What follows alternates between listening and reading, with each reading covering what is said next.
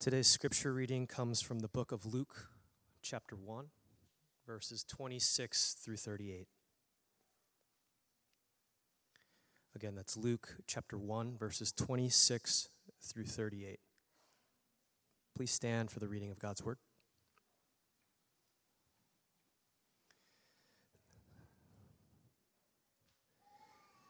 In the 6th month, the angel Gabriel was sent from God to a city of Galilee named Nazareth, to a virgin betrothed to a man whose name was Joseph, of the house of David, and the virgin's name was Mary.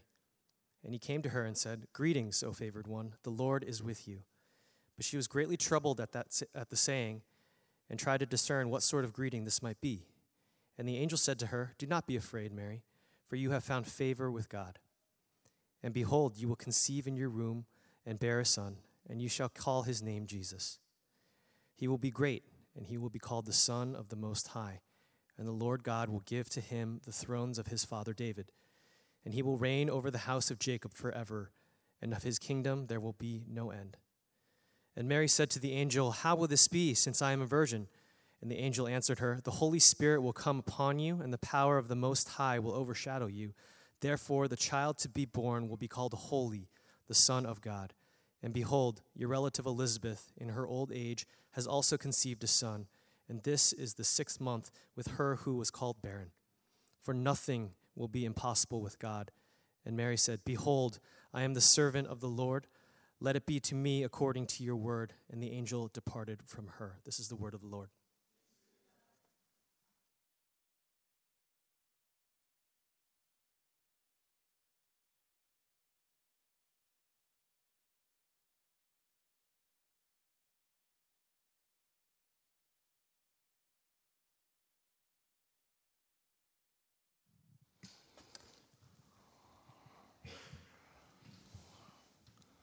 All right, good afternoon, everyone. Could I get the lights up so I could see the faces? All right, would you join me as we continue to worship, as we pray? Lord, I pray that the words of my mouth and the meditations of our hearts be pleasing to you, O Lord, our rock, our Redeemer. In Christ's name we pray. Amen. Back in the days when I used to exercise a little more regularly, I would often just run out in the New Overpeck Park, either listen to a podcast or listen to Audible. 1.5 speed to twice the speed. And one of the episodes of a podcast I was listening to was this thing called Catalyst, and they had an interview with a young lady by the name of Katie Davis. And I was just really captivated by her story, and then I just went online to buy the Audible book titled Kisses from Katie. And it was about this life as a 19-year-old, giving up the typical, normal American life of cheeseburger, shopping, and dating, a former homecoming queen from Brentwood, Tennessee, who was planning on enrolling in college very soon. 2007, decided to take 1 year and go to Uganda. And she was going to just be there for 1 year and then start college.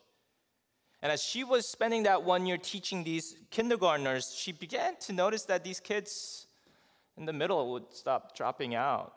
Either their parents couldn't afford to send them to school anymore, or their parents began passing away and they were sent away to orphanages. God began tugging Katie's heart, and she accepted that call. She began asking for donations and volunteers to help with these kids. And then she told her parents, "Mom and Dad, Africa is now going to be my new home." Her parents were definitely not for it. They thought she was a little crazy at first. She says this, "I never planned this for my life. It was just one little step of obedience at a time." She said the next straight thing was to go to Uganda. The next straight thing would be to let people who don't have a home live in your house. The next straight thing is to feed this child.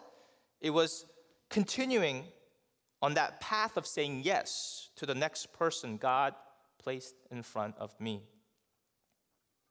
She was 19 when she founded this ministries called Amazima Ministries. And at the early age of 19, she became a mother of 13 Ugandan orphan children in this village called Njinja, Uganda. And by 2012, through that ministry, they were feeding and educating about 2,500 children, planning to create this community that would be more self-sustaining. Amazima in Ugandan language means truth. From John 8:32, now you will know the truth, and the truth will set you free. One of the children that she brought into her home was a girl by the name of Agnes. Agnes was only 9.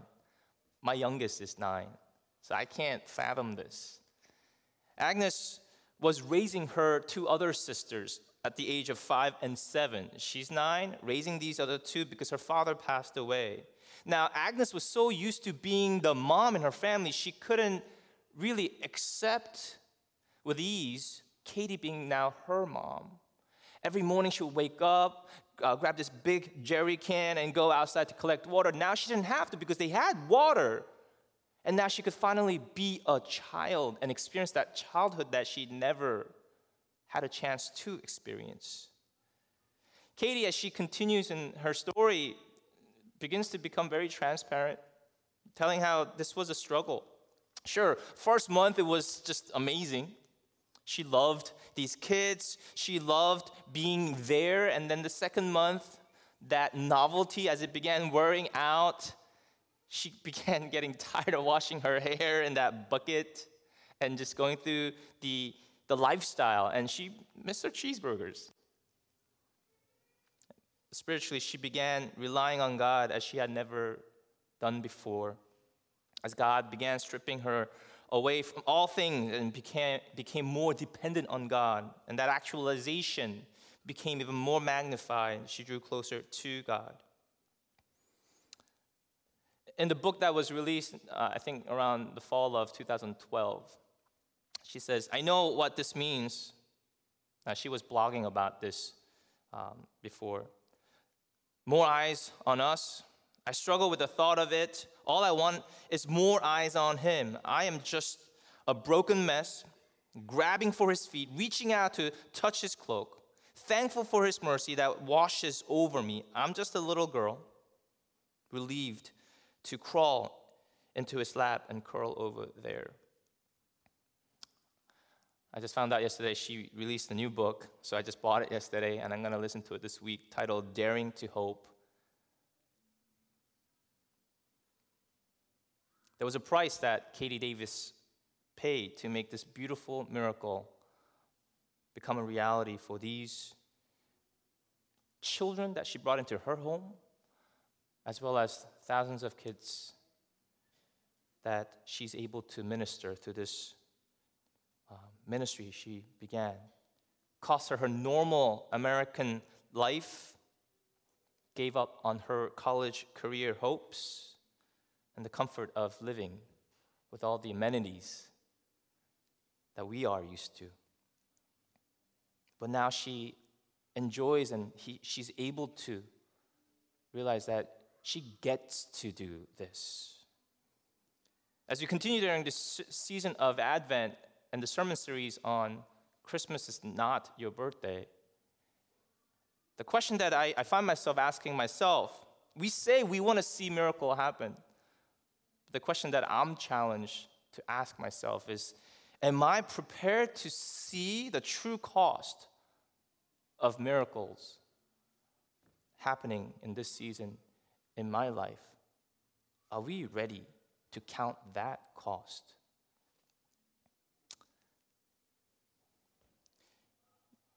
The passage that was read to us by Kenny, we are probably somewhat familiar with. Here's a young teenage girl who gets her life disrupted by God. She, as Pastor Eugene mentioned last week, she's pledged to be married.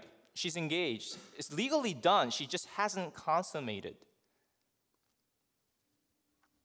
No girl getting ready, planning on the consummation, plans on getting pregnant before the actual day.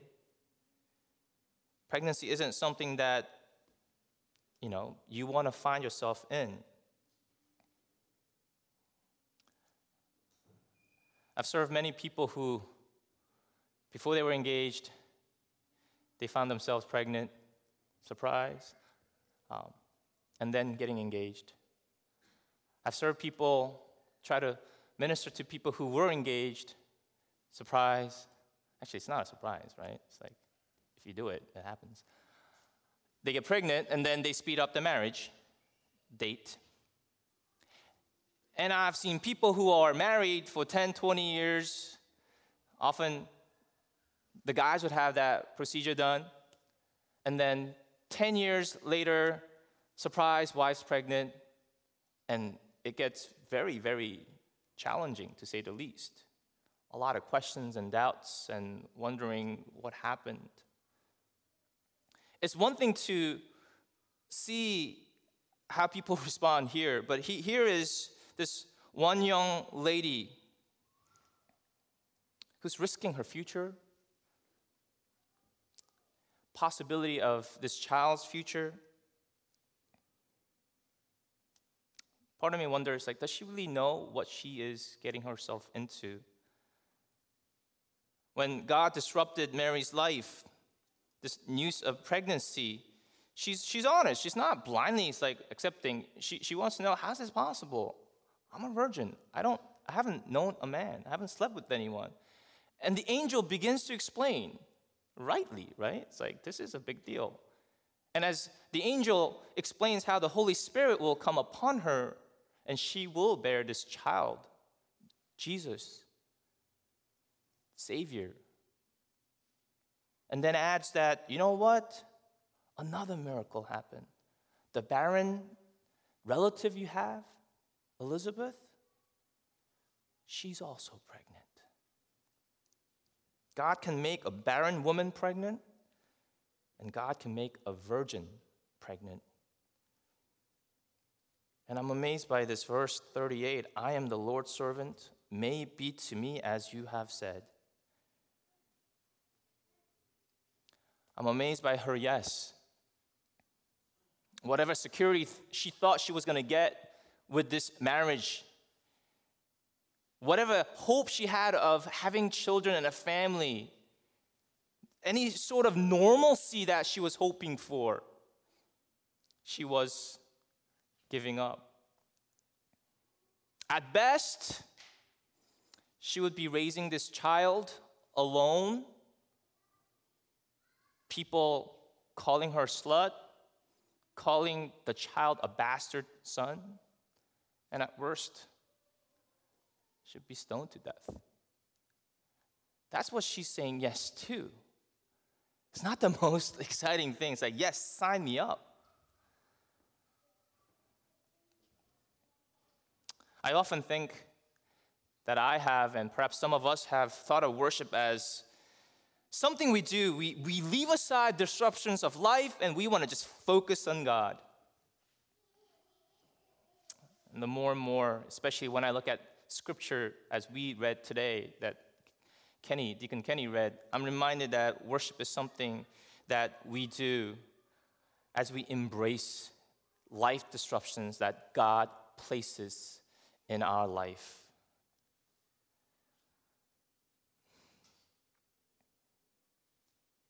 Mother Teresa was someone I'm sure that many, if not all of us, are familiar with.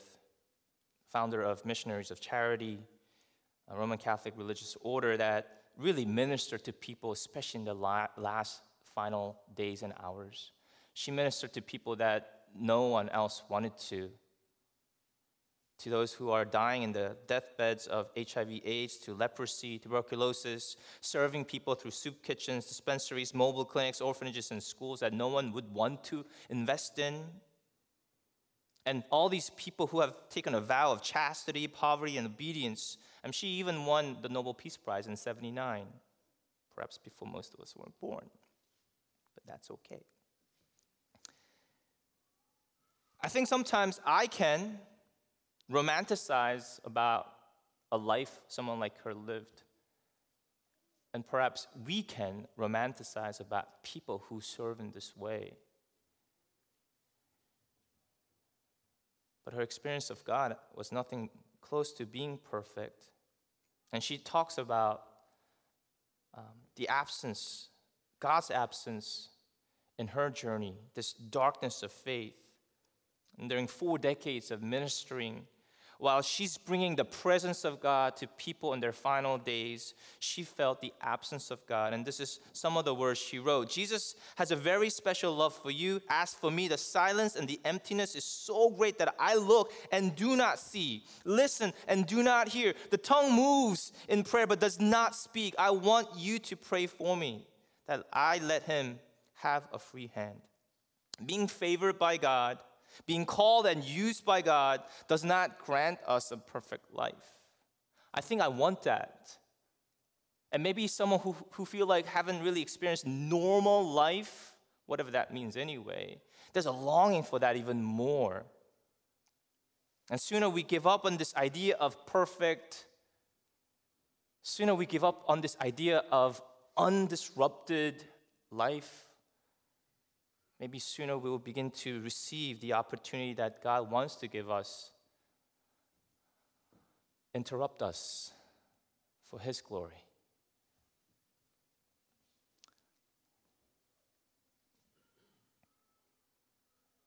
Maybe it's because I have experienced what it's like to be misunderstood, being picked on, attacked with words and fists. One of the things that I personally wrestle or detest the most is people assuming things about me, talking about me, instead of talking with me. Without knowing me and speaking with me, making assumptions. And there's a longing in my heart to want to go out of my way to explain.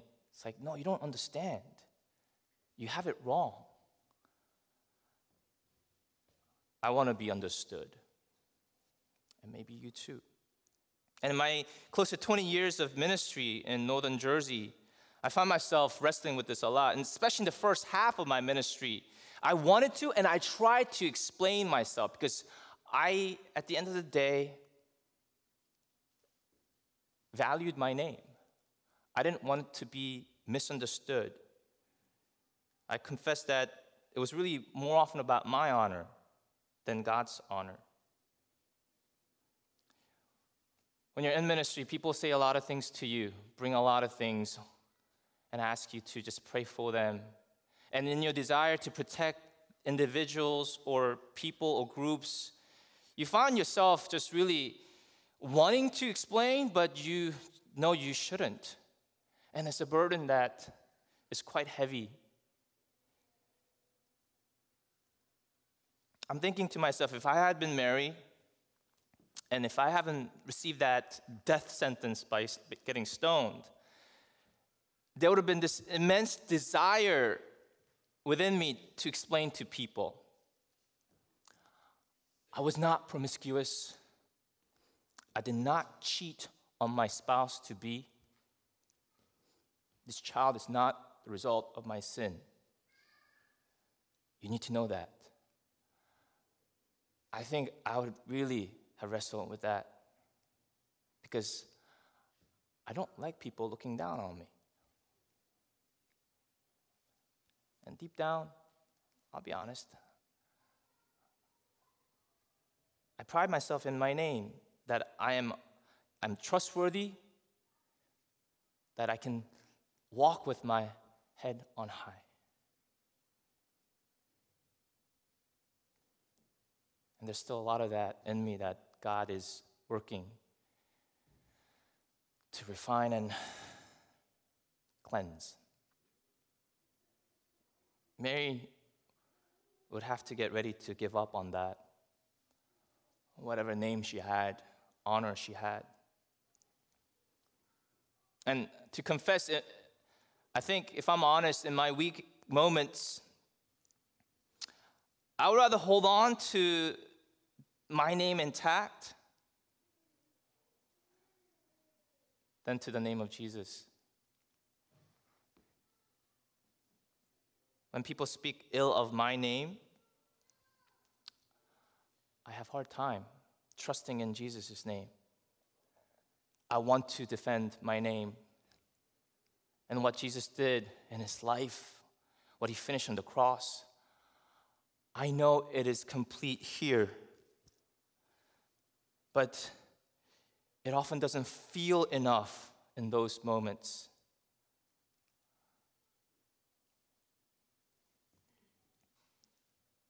And in those moments, God, by his word and through situations and people around me, challenged me to recalibrate, come back. Some of us, when we recite the Apostles' Creed, including myself, we kind of go into that rote memorization mode. I value it. It's kind of like recalibration mode. It's like, I need to ground myself. I need to go back to the basics. Now, if she did try to explain to people about what actually happened or didn't happen, people would have thought she's crazy. Or she's just a flat liar. At a human level, Mary and her encounter with this angel of God and the news, oh, favored one, really challenges me. Still challenges me today. If I open my heart and allow God to speak. I'm reminded that Christmas isn't my birthday. It has never been. And it's never been about us anyway. Yet so easy it is to think and live that way. But the cost Mary paid, risking her life, her future security, her dignity, really, the cost she paid ultimately points us to the cost that God, in the person of Jesus Christ, paid for you and me. The true cost of Christmas is what God, the triune God, God the Father, Son, and Holy Spirit paid in forfeiting their perfect, eternal, intimate communion, disrupting their perfect, eternal communion to bring salvation for people like you and me. The yes of Mary really ultimately points us to the yes of God in the person of Jesus Christ. And yes of Jesus Christ, who said yes and humbling himself and coming as one of us instead of in his fullness of his glory.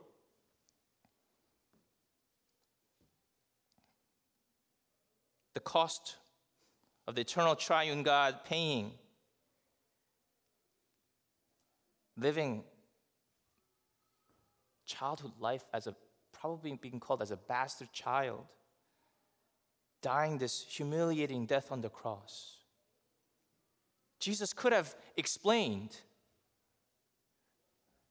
but in the fullness of his glory and power, but he just explained just enough to pique interest, never to overwhelm or overpower. Jesus, in his display, he always withheld a little bit. He never engaged in the way we saw God engaging in the Exodus with that fullness of his glory. No, he held back. And his glory and his power was always a little hidden, not fully displayed, especially on that cross. And you know what? When Jesus did speak, people did think that he was crazy or just blaspheming as a liar. As we continue during this season of Advent, remembering that Christmas is not our birthday, I want to just kind of throw out a practical suggestion. If you're like me, and you find yourself wanting to, and often doing this thing, explaining things, because you don't really necessarily fear man as much. Well, you do in an indirect way, but you find yourself explaining to be understood. My challenge to you during this season of Advent, as I'm challenging myself, is to choose to not explain. Choose to trust in the sufficiency of what Christ did by coming, living, dying. And when you find yourself wanting to justify and explain and be understood, let me challenge you. For whatever season you choose to, during the season of Advent, choose to trust in the finished work. And don't explain. It's going to be hard. You're going to be tempted. But as you're wrestling inside, examining your heart, God will purify and refine you. It's going to be hard. But then I think we'll be better prepared to be used as He refines us and amplifies us for His glory. On the flip side, if you're one of those people who just never speak up, it's like, yeah, I don't want to, rock the boat. Then I think the flip side, I would challenge you. Stop being afraid of people. Trust in the full sufficiency of what Jesus did with His life, death, and resurrection, and speak up. Don't be so afraid of what people may say, especially those who are closest to you. Trust more that you are who God says you are than how you feel as other people make you feel. It's going to be hard. But again, I believe that it's a great time for God to refine us and amplify us for His glory. The season of Advent, as we consider looking at Jesus' yes, which ultimately points to the yes of God for the reconciliation of humanity in the life and death of Jesus. What if we stop looking at disruptions in our lives as something to be dismissed or avoid, but indeed something that God brings to His favored ones? I know Pastor Eugene mentioned about a very real possible disruption that the Pilgrim Church will undergo in some future, we don't know when, and what that would entail for CGS as we follow. But instead of thinking and feeling and taking in this as something to be avoided, Pastor Eugene and I, we talked about this sermon series about a month and a half ago, and I took this topic. I didn't know that this would be happening at this time. I really didn't. I had no clue. But here we are. And I'm thinking to myself as I'm preparing, it's like, are you trying to say something to me, God? Maybe. We don't know.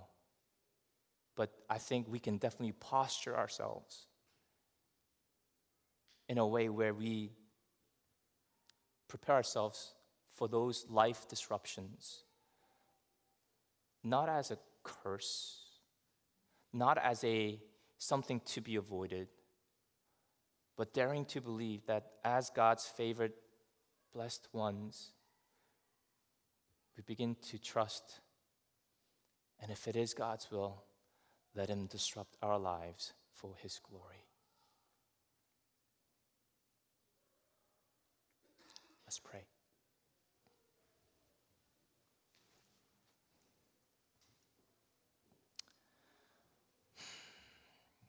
God, I confess, and perhaps a lot of us here might resonate with this sentiment. We don't like changes. We definitely don't like disruptions. And especially if those things have to do with things that we've been waiting for, hoping for. Can't imagine the weight of this thing that Mary is able to let go, Lord.